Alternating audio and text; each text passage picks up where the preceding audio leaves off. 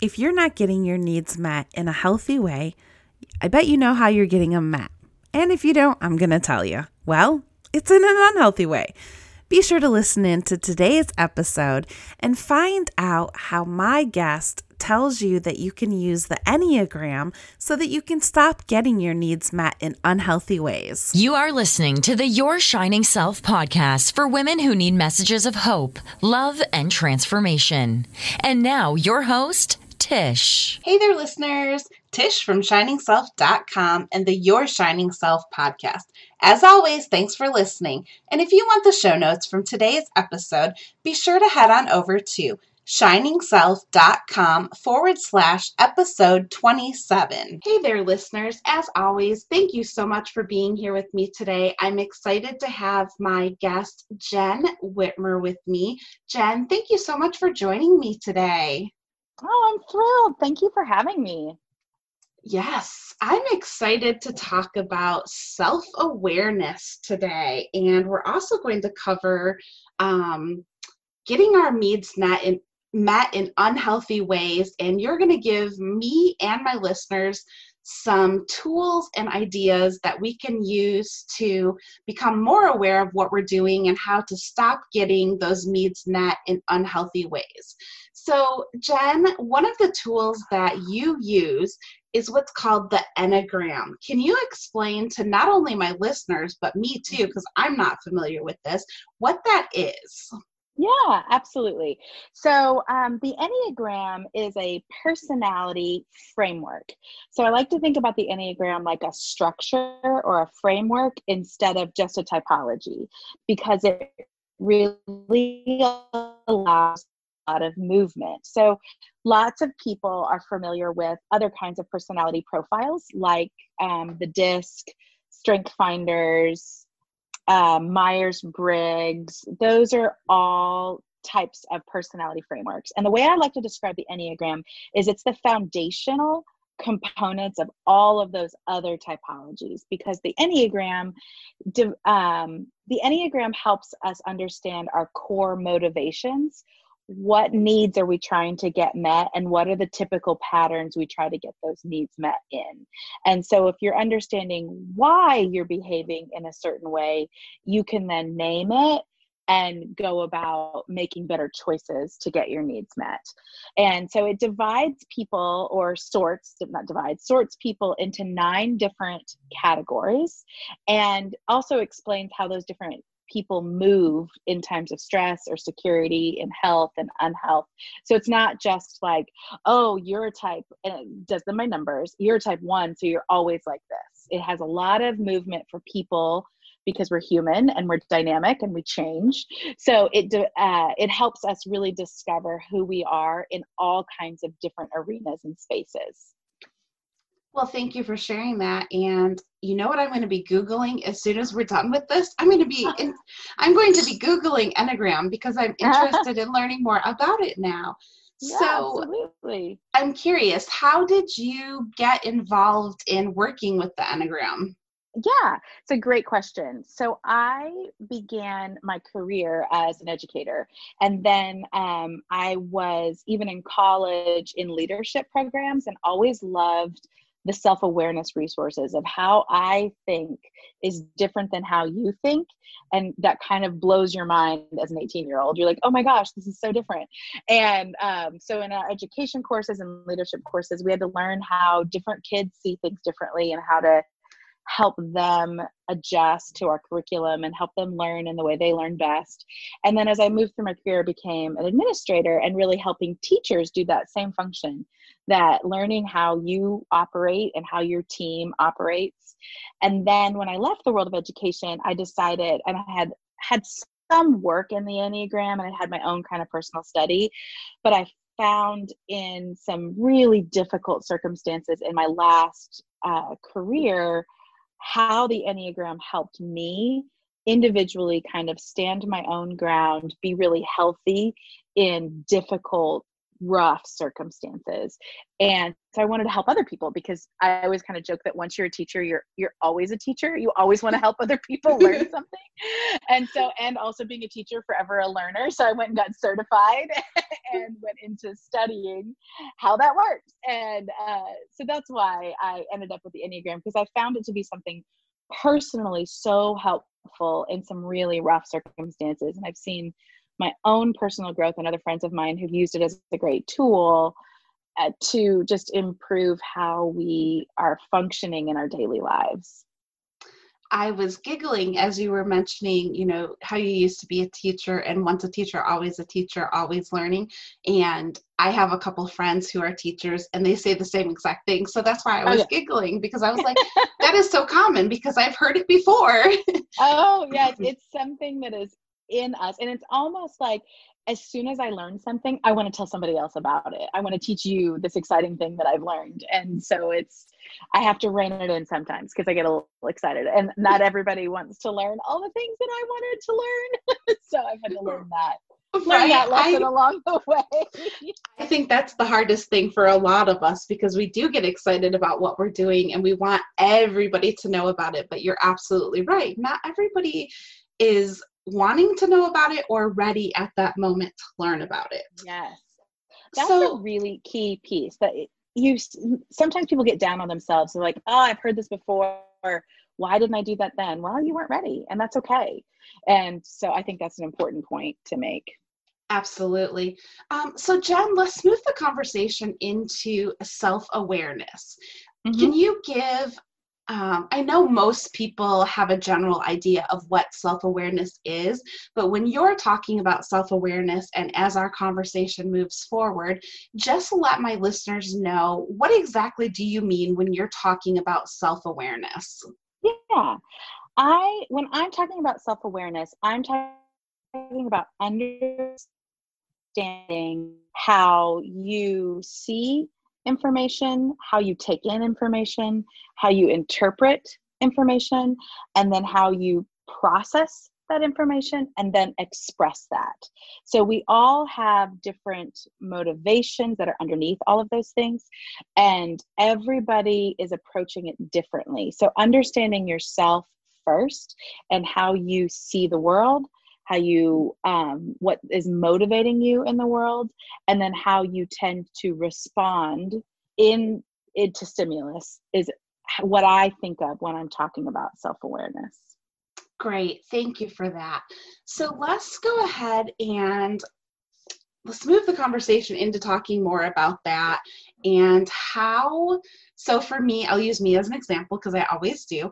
As an alcoholic who has been sober for 6 years now, I used to, obviously use alcohol to numb myself so that I didn't have to, deal with life and things that had happened in my past. That's how I was dealing with them, was, numbing those feelings.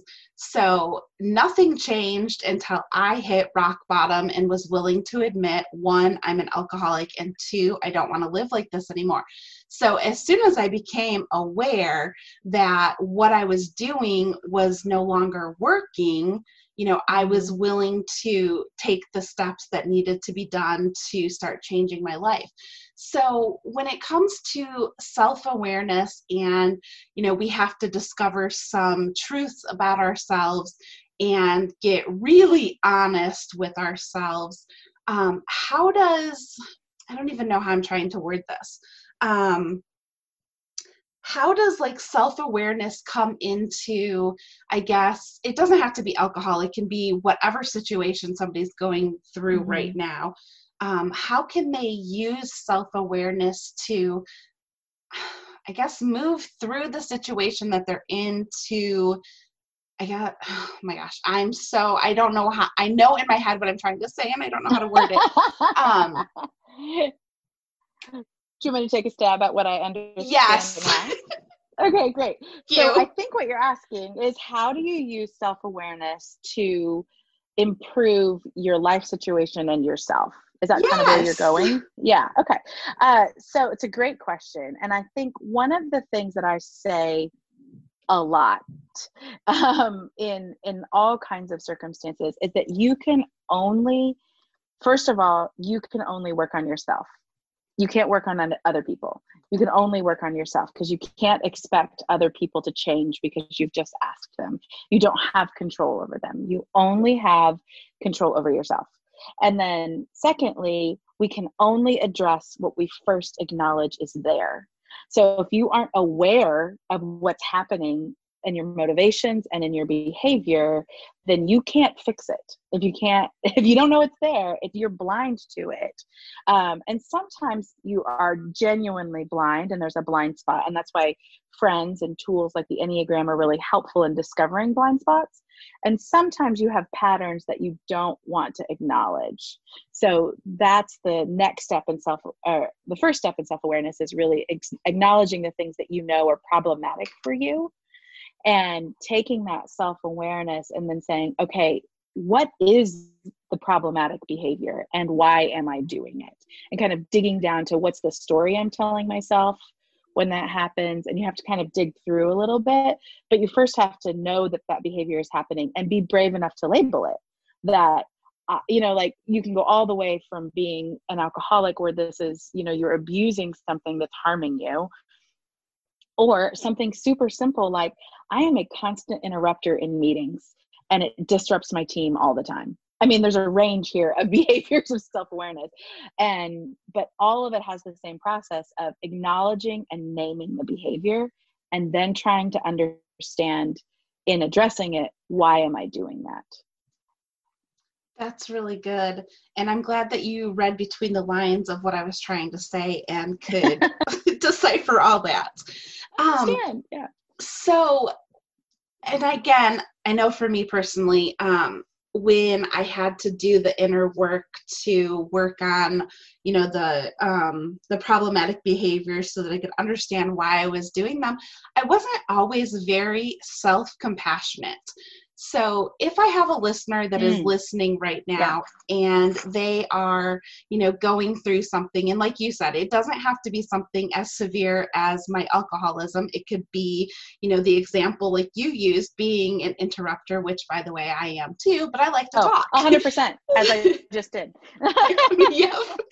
So, do you have any tips for how they can, work on this whole self-awareness while also being self-compassionate? Because I think that is so important. Absolutely. I always hold intention. The best way to grow is that you have to be ruthlessly honest and generously self-compassionate. Those two things have to play together.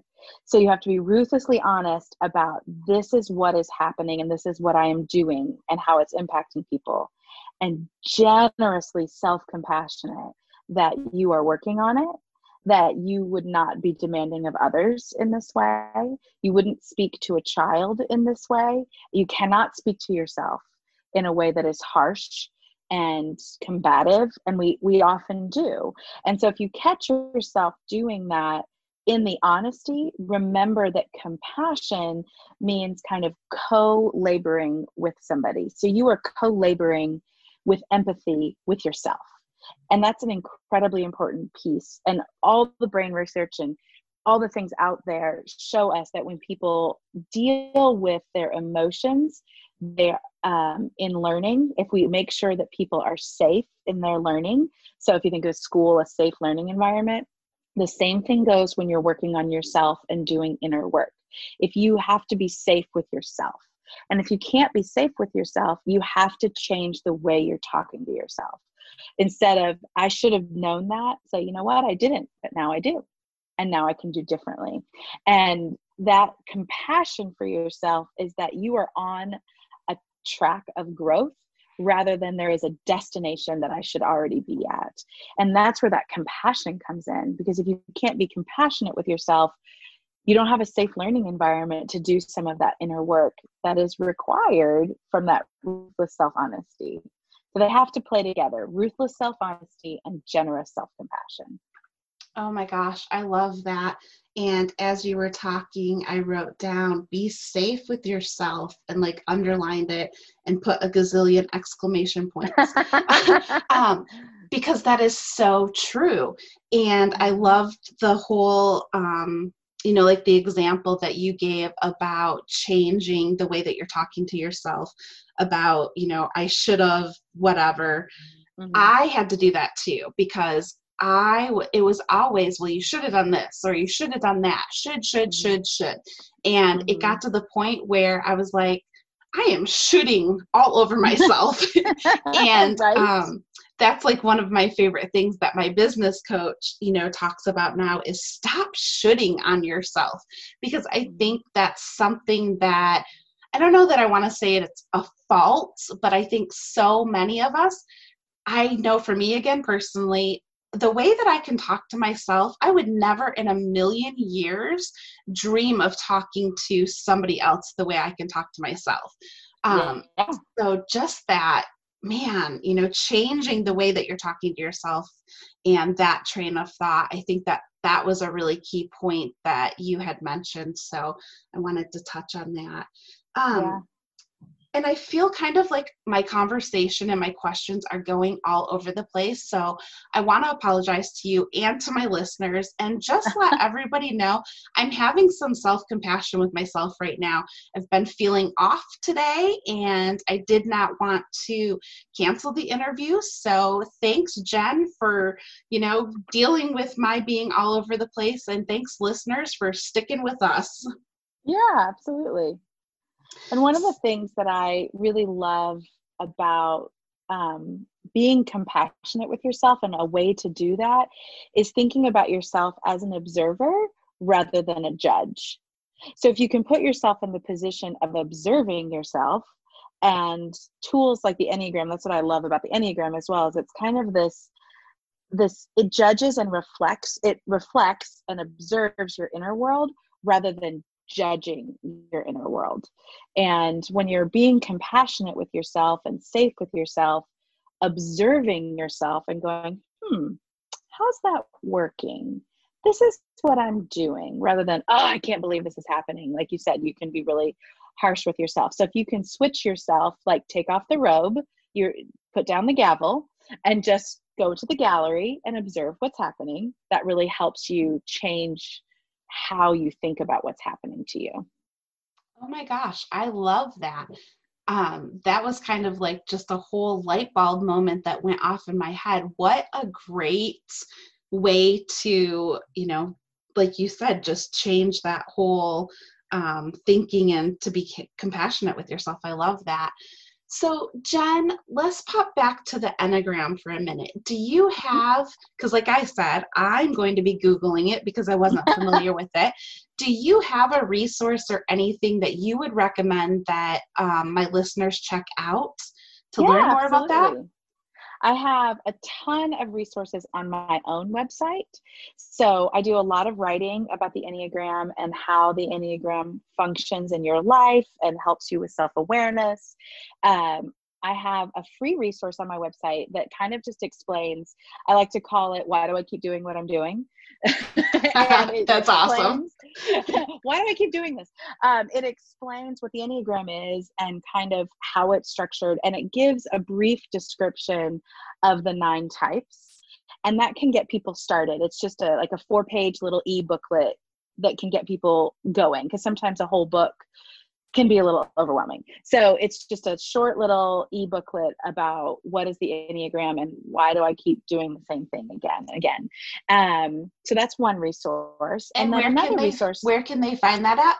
Yeah. So JennWhitmer.com/Enneagram. So I spell my name with 2 N's, and Enneagram is ENNEAGRAM. So JennWhitmer.com/Enneagram. And Perfect. that's it's right there. And there's also, because I'm an Enneagram coach, there's some consultations and other options for you for coaching. I have some free options. But I think a great start is just that little ebook. Like I said, it's only 4 pages. It kind of describes things, doesn't take long to read. Once you've gotten into that, coaching is a great option, or other people really like to keep learning on their own. And a great book, I think my favorite primer on the Enneagram and how to start applying it in your life and discovering your type, is called The Road Back to You. and it's by Suzanne Stabile and Ian Morgan Cron. And it's this little yellow book. It's probably 100 pages, and it's got lots of lists. It's got pretty short paragraphs. So it's a great, like, oh, let me think about that. And so I think those are two great starter resources as people are kind of discovering the Enneagram and taking some time to discover what it's about. There are lots of tests out there. I don't love the tests because the tests require you to really be self-aware. And if you haven't had a lot of practice in self-awareness and the why am I doing what I'm doing, the tests can mistype you pretty easily. So that's why I like the reading and the list, because you have to kind of ponder and discover. And it takes people over time, like you're not working on it for 6 months, but it can take people 6 months, a year to kind of just observe themselves and try on different types and see what they think until they really land on, this really feels like me. Some people read the description and are like, oh my gosh, that's me. How did you know me? You just read my mail. But other people take longer. And so I just want to, make sure people know that as they're discovering the Enneagram, it's not a quick fix. It's not like, oh, I'm going to discover this tool and it's going to tell me exactly what to do. It's definitely a lifelong learning process and using it as a wisdom tool in your life, and it kind of grows with you.